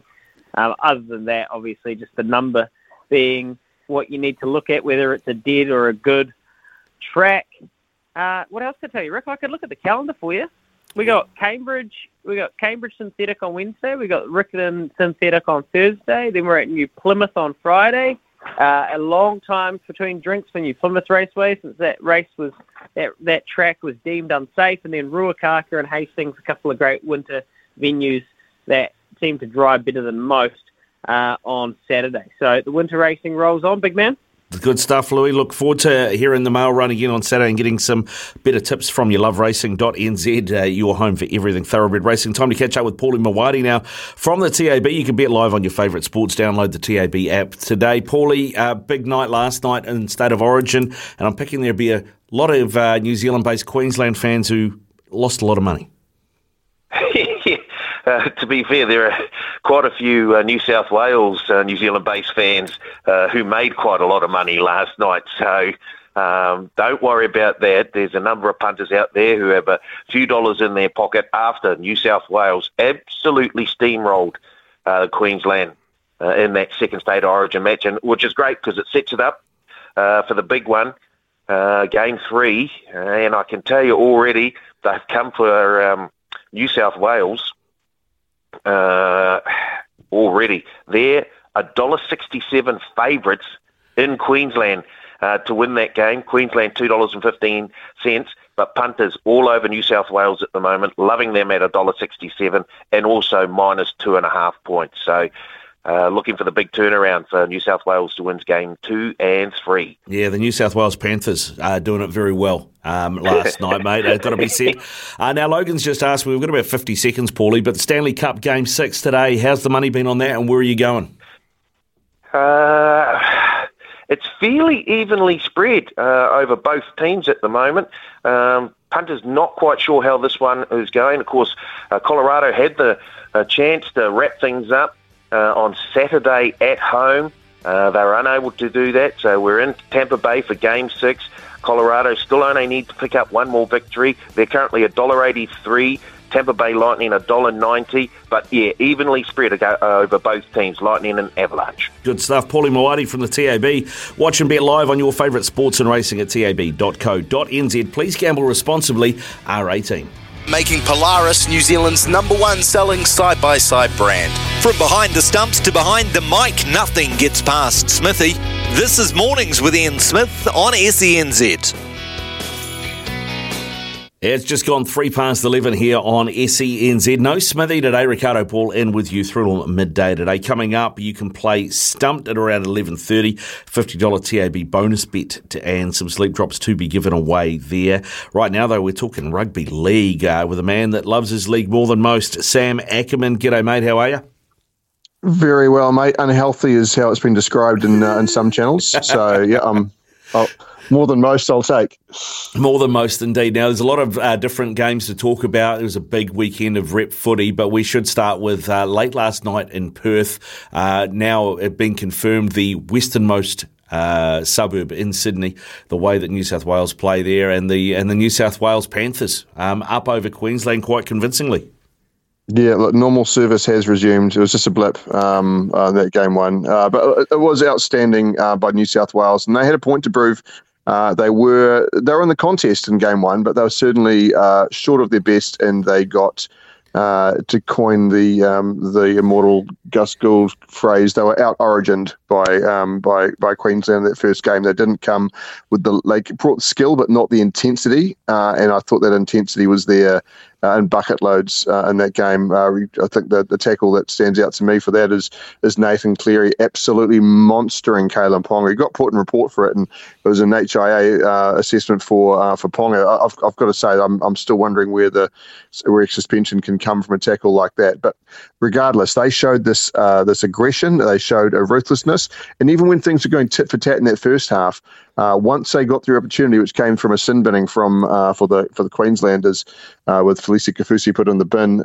From there, it was just a dominant run. They took every opportunity that came their way, and they kept the foot on the throat. It was great to see from a New South Wales point of view, and Queensland were showing up in that second half in particular. They when they lost that momentum, when the wind got out of their sails, they didn't know how to get it back. And everyone talks about Cameron Munster being the next Wally Lewis and how he can change a game. Well, he had a few opportunities, but in fairness, a lot of pressure was put on him, and he didn't come up and deliver when was required. So, yeah, Nathan Cleary made a major statement, and I think that it's the obviously the cliche version that set up a cracking game 3, but it is now anyone's bet because we've seen what the bounce back factor is and the need for redemption. New South Wales have just written the book on it for Queensland to go sit down, read through and come back themselves. They're a talented group. They're playing in Queensland.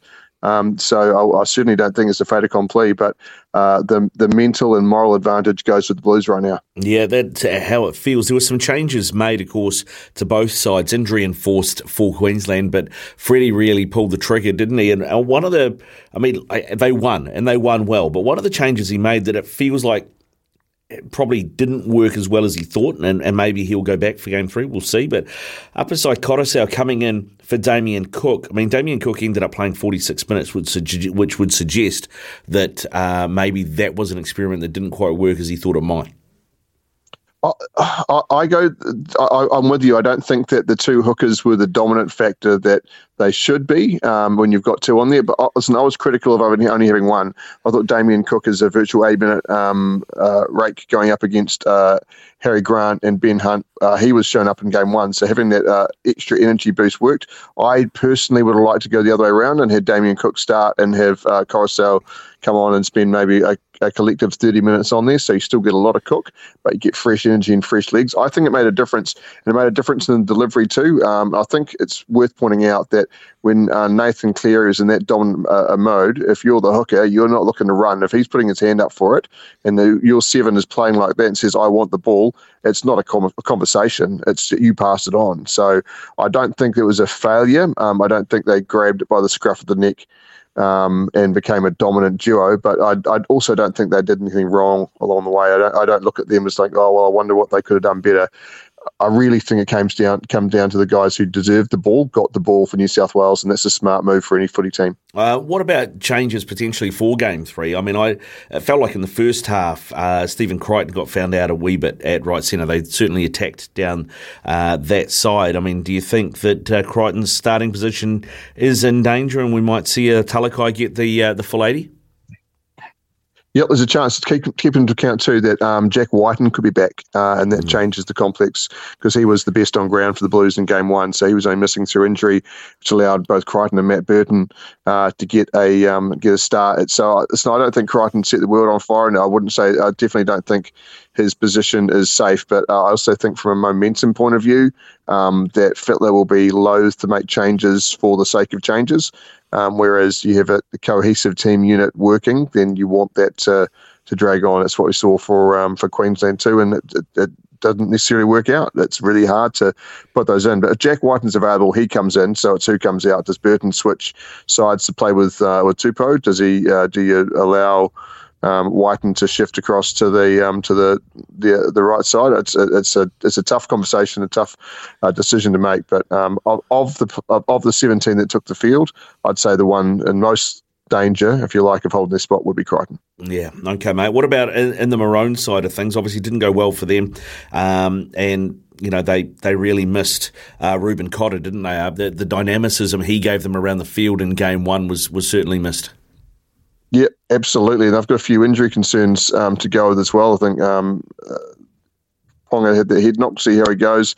And there's also talk that Kieran Munster was carrying something off the back of that as well. So he's getting a scan to check himself out, make sure that his shoulder can hold up, because that's obviously an almost unfillable hole for them the way he's been at origin level. So a lot of questions as they go, but I think you'll find that injury aside, Billy Slater will pick and stick. It was what worked in his era as a player, and I don't think that he's going to come out and really throw anyone under the bus. He's a first-time coach, unless there's somebody with an overwhelming amount of experience to call on. He will pull these guys together and say, it's game on. We're going to Queensland. We're going home. This is our chance. I believe in you. And that's how, that man management style has worked so well for Queensland for so long. But they are up against a very good New South Wales side. So I don't look at it and go, well, these changes will turn things around for them. I think they've probably got the right squad to do it. It's just whether they can lift themselves back up to the level we saw in game one. Yeah, I think he's got to address the middle four. I mean, you look at it. I mean, being between the two starting props in Lindsay Collins and Josh Papali'i, they didn't play 80 minutes between them, and Tino only played 38 minutes at lock. So obviously something not working there. Yeah, I just think that they were gassed. They didn't get any ball down the other end, and that isn't in the second half in particular. And that's a complete anomaly. There was one, I think the stat was they had one tackle inside the opposition 22, and that was essentially a fumble. So they didn't get down to the area where they needed to be to make to put the pressure on, and because of that, and considering that they played the first 9 minutes with a man in the bin, I just think they were gassed. I don't think they had the energy to punch through, and that's why they didn't have the energy to make the tackles. There was some soft tries were scored along the way. I just put that down to New South Wales putting relentless pressure on.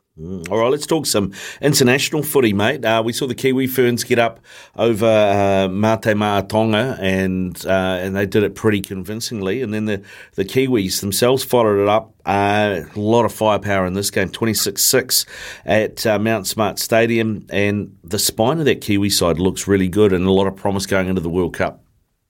Yeah, absolutely. First, the Kiwi Ferns, it was great to see them out there and get a run. And yes, it was dominant. And respectfully to the female Tongan side, they are not at the same giant killing caliber as their male counterparts. So it was wonderful for them to get a test and get a chance to play against the Kiwi Ferns. And they're a team, much like a lot of our female sport teams, they've got a lot of talent and a lot of potential. They just need to work their way back up to the status and level that we know that they are capable of. So it was a good, ruthless encounter. They didn't take their foot off the brake. The scoring tries in the first couple of minutes, the scoring tries in the last couple of minutes, they really pushed on. So it was great from the Kiwi Ferns.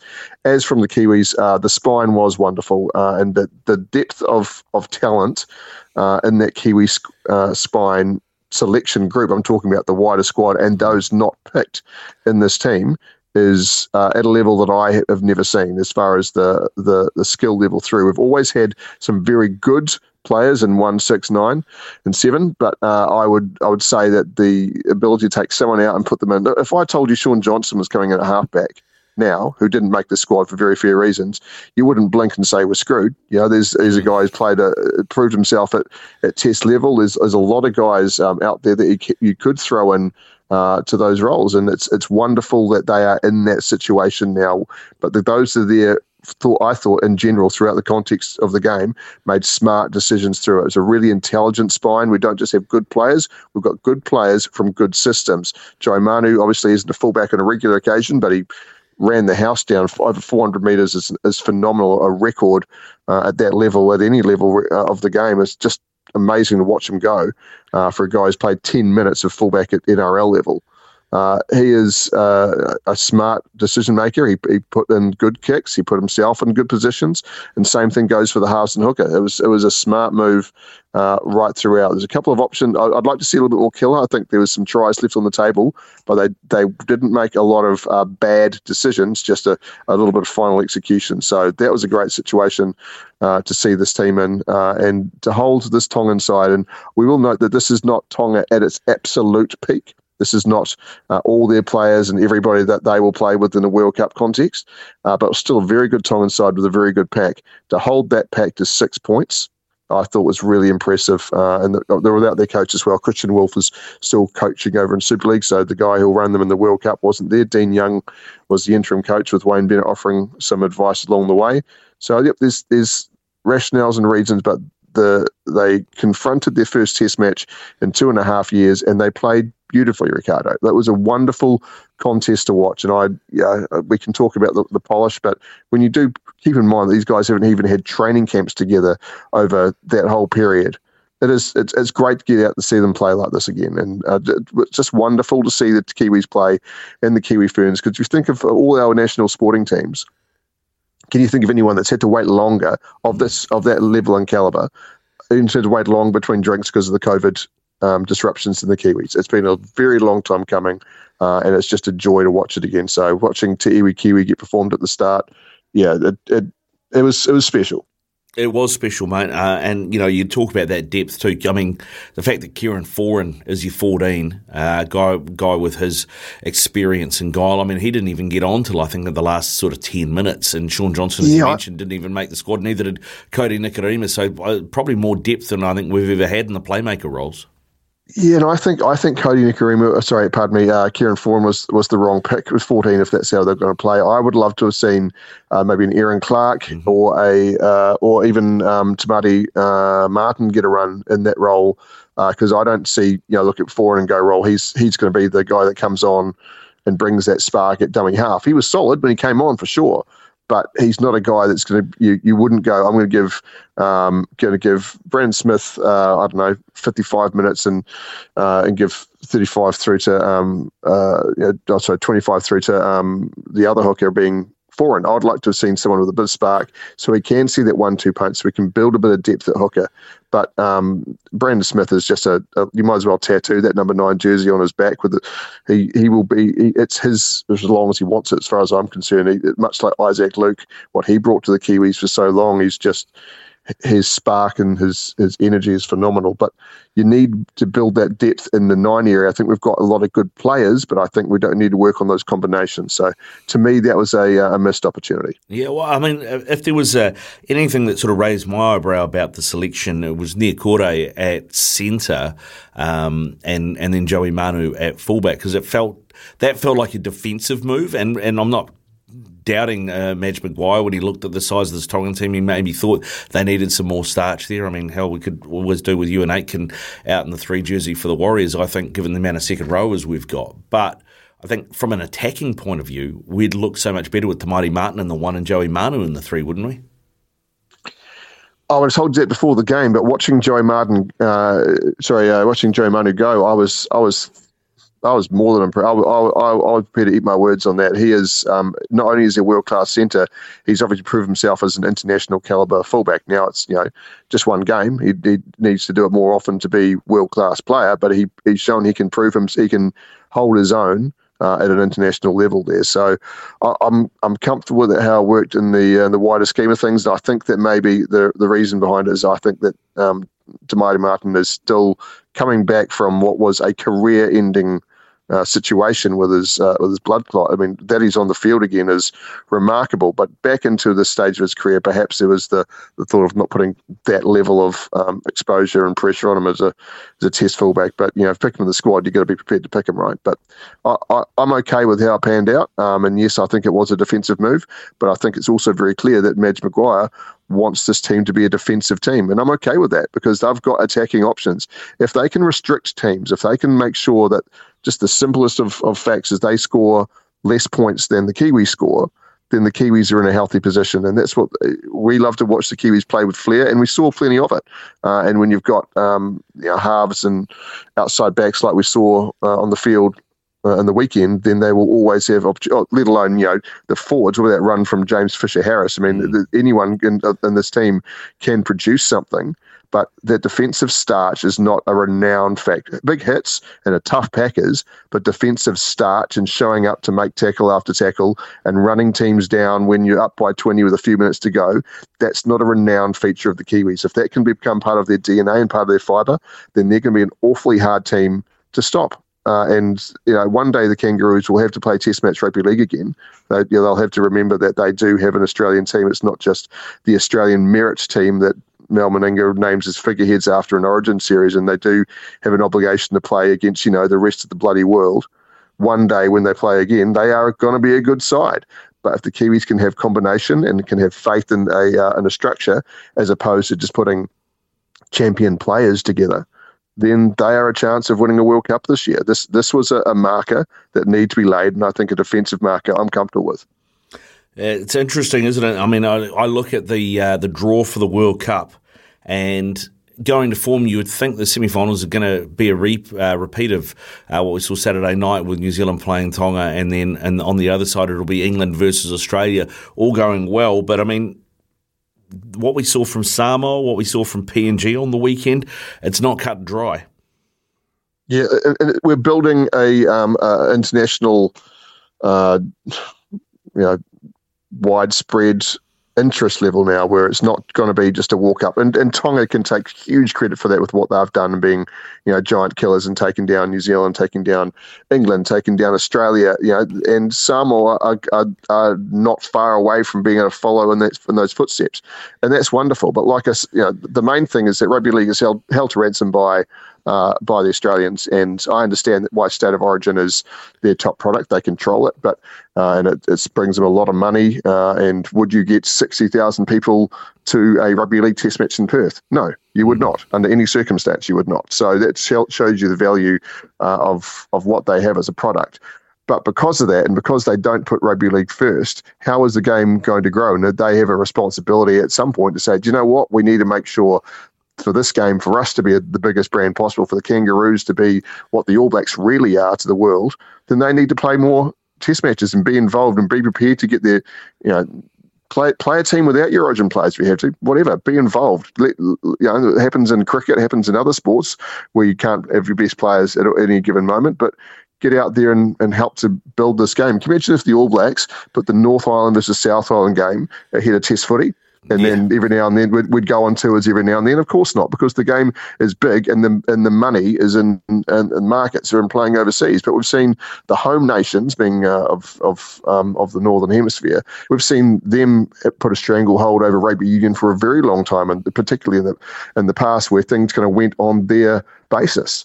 But it's an absolute travesty to think that the game can't grow because Australia holds all the marbles. And if they can see the benefit of the international game growing for them, then perhaps. But the fact of the matter is they don't. I understand commercially why it doesn't, but I get a little frustrated. I mean, the Kangaroos are essentially becoming the British and Irish Lions of rugby league. We see them every now and then. We're supposed to be grateful for their presence when they do. But as a long-time Kiwis fan, I'm ready for the Kiwis to hold that place at the number one in the world rankings because the Australians don't play. I want them to be number one in the world rankings because they beat the Australians regularly. Yeah, no, I agree with you. As I said to Andrew Voss this time last week, why is the team ranked fourth in the world dictating international footy to everyone else? It needs to be looked at.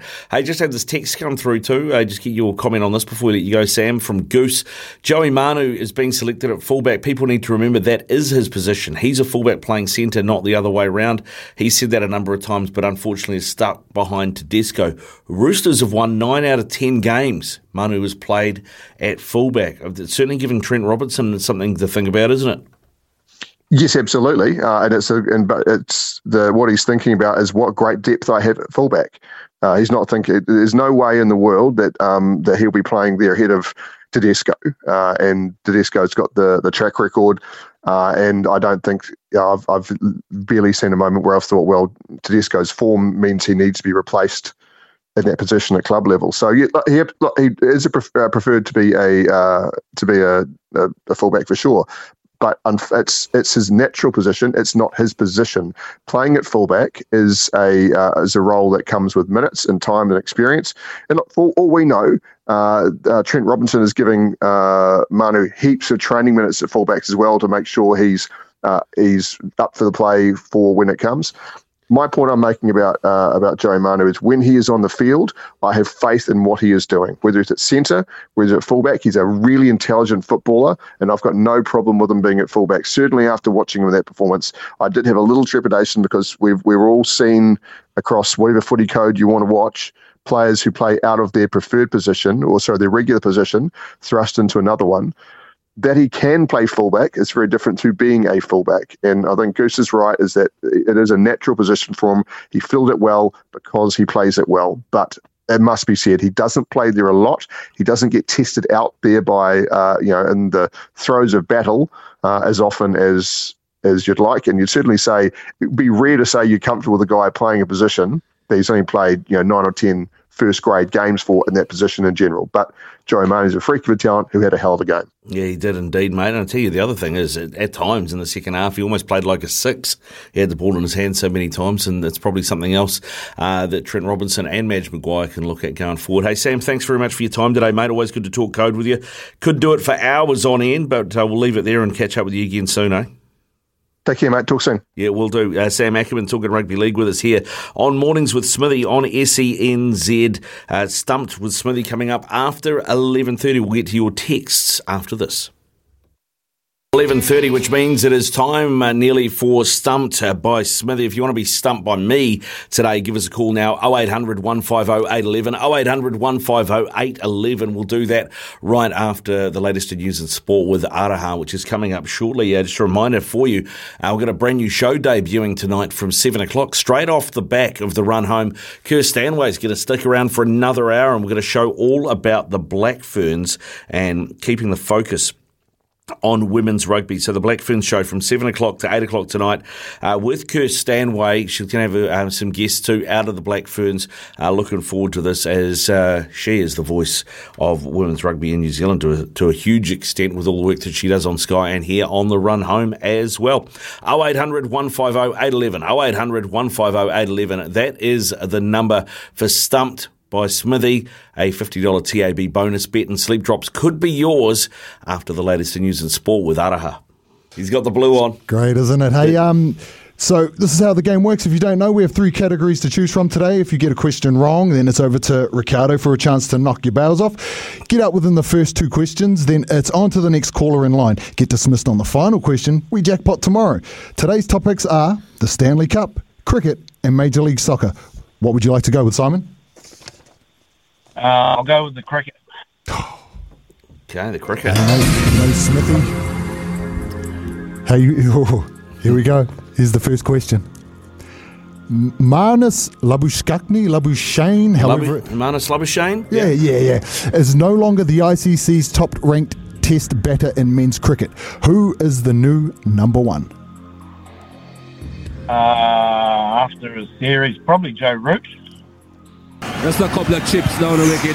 6 runs, right mate. in the slot, and away it goes. That was brilliant. Michael Rippon, question number 2. Michael Rippon. He's been selected to play for New Zealand after previously representing the Netherlands. But what is Michael's country of birth? Oh, okay. I think he was born in Australia. One of the worst things it's gone through I to have the ever keeper. seen done on a cricket field. I'm going to say he was born in South Africa. Just a couple of chips down the wicket. Back to the pavilion, right Simon. in the slot, and away Thanks it for your call. goes. We really appreciate it. Up next, out in the middle here, we have Barry from Palmy North. You there, Barry? Yeah, good morning. Thanks, guys. Mate. Hey, one question for the chocolates. How confident are you feeling? Well, I use the first 2 questions, so there's every chance I'll get this one wrong. Well, here we go, mate. Here we go. That's the way it goes, isn't it? Oh, usually, Murphy and his law. Yeah, exactly. Final question. Across 10 test matches in her international career for Australia, how many centuries does Elise Perry have to her name? Elise Perry.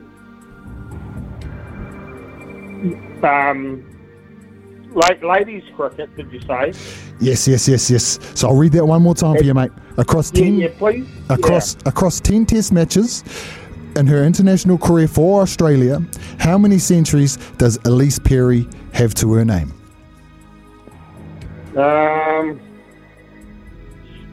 God, I don't know that one, of course. I'm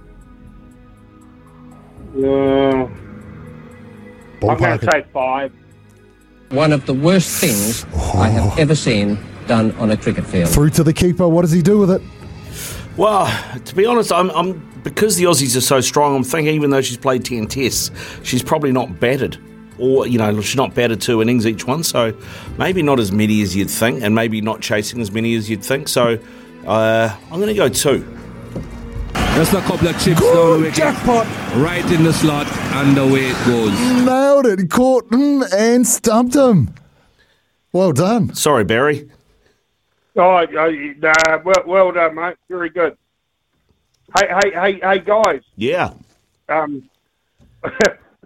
backed the draw last night in the league, so I'm running hot. And I've just chucked 20 on the draw. Well, a few hours ago, I've chucked 20 on the draw in the cricket. got on at 28 because I've heard the weather could be a bit dodgy. Well, that'd be the only thing that'd save us, Barry. I think it's the only thing that's going to save us, given they only need 113 with 8 wickets in hand. Oh, yeah, but they're not going to win it, no. But $28 for the draw, but I just had a look, and I think it's down to 17. So, obviously, other people have cottoned on to what I cottoned on to. Now, given we've had that news today, Barry, that Ian Foster, John Plumtree, and Jack Goodhue and David Havili are out for the All Blacks first test because of COVID protocols. I've heard there might be a couple of others as well that we're yet to hear about. Your $50 TAB bonus bet, I think the Irish, last time I looked, were paying $3.60. You reckon that's worth a nudge? Oh, absolutely. Even before them guys were out, it was worth a nudge. Because I'll tell you now, our front three, the engine room, they're not good. They're not the best in New Zealand. And that worries me. And it all starts from that front three down. And I think they've made some poor selections in that front, in the props. Yeah.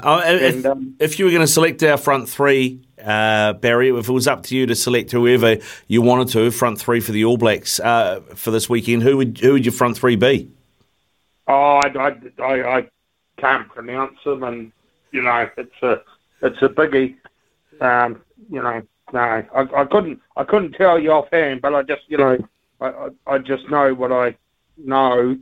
Hey, do you want to hear something interesting about golf? Go on then. Yeah. You know how Steve Elker's doing so well in the, the Champions Tour? Yeah. Like he's killing it. Yeah. And it's not a personal thing against Steve Elker, but what they're saying is it's bad for the Champions Tour. That Steve Elker's leading it. No, well, and I can appreciate what they're saying, and it's nothing personal against Steve, but what the people want to see on the Champions Tour is, champions coming through and I see what you mean. Winning, and this sort of no-name Kiwi coming through and winning everything. Although he struggled today, well, he didn't struggle; he still did very well. It's just sort of not what it's not what they want to see, if that makes sense. Yeah, well, I think they want to see past major winners turning up and winning. Yeah, well, they might have a bit of trouble there going forward, mate, with this new Live Tour, because there's got a lot of guys at the end of their PGA career going on the old Live Tour who maybe would normally be on that Masters Tour, so they might be missing out on a bit of talent. You reckon? Well, it ain't going to help, but. What a joke that Live Tour is. It's it's like the last time, that first event, there was just no atmosphere, no nothing. It was a 3-round exhibition. It can't survive. I'll tell you what, Barry. The guy that finished last in that first tournament that they had on the Live Tour, 24 shots off the winner, still got paid $120,000 US. It's not bad for being rubbish at golf. I could do that. Well, it'll be interesting to see how many more starts he gets. But it doesn't matter who they take. Cantley, Shockley, they could take all them guys, and there's another. Champion that will come up through the ranks. The PGA Tour and the Corn Ferry Tour, it's all a story. Guys trying to make the cut to get a start next week. Guys making 3 birdies on the road to get on the tour, and you can't. It's been around for years, and it won't get beaten. And 3 rounds shotgun start. It's just like, ugh. Yeah. I tell you what, Barry. What I'm picking up out of this conversation is that I'm just glad. I'm glad that golf wasn't an option with Stumped, because I think you would have had me. Well, I was hoping it was, but to be honest, cricket was the best of the three. So no, well done. Do you know where she made her century? I don't know where she made her centuries, but I am going to hazard a guess and say that I think she made one against the Poms in the Women's Ashes out in Perth, I think it was last year. Yeah. So I think that was one. The first one I'm not sure though, mate. But hey, Barry, thanks very much for playing stump with Ricardo. Unlucky, unfortunately, we can't reward you, but go well, mate, and enjoy the rest of your week, eh? Yeah, you too, and thanks for letting me have a little chat. Yeah, no drama at all, mate. Good to hear from you and good to hear your thoughts on the golf scene at the moment. 16 away from midday here on SENZ, and this is Mornings with Ricardo. In for Smithy. One selling side-by-side brand. Summer or winter, he's the voice of sport in Aotearoa. This is Mornings with Ian Smith on SENZ. Yeah, it's coming up 10 away from midday. I'm going to catch up with staff shortly, but the Silver Ferns team for the Com Games has been named.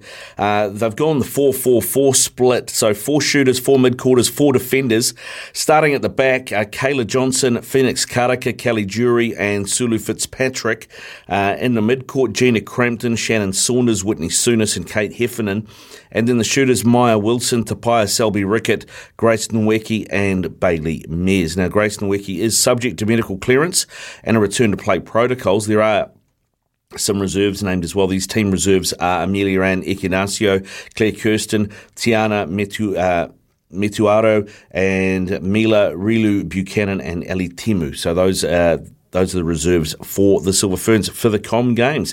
When we come back, Mark Stafford's going to join us. We'll find out what is in store for you this afternoon.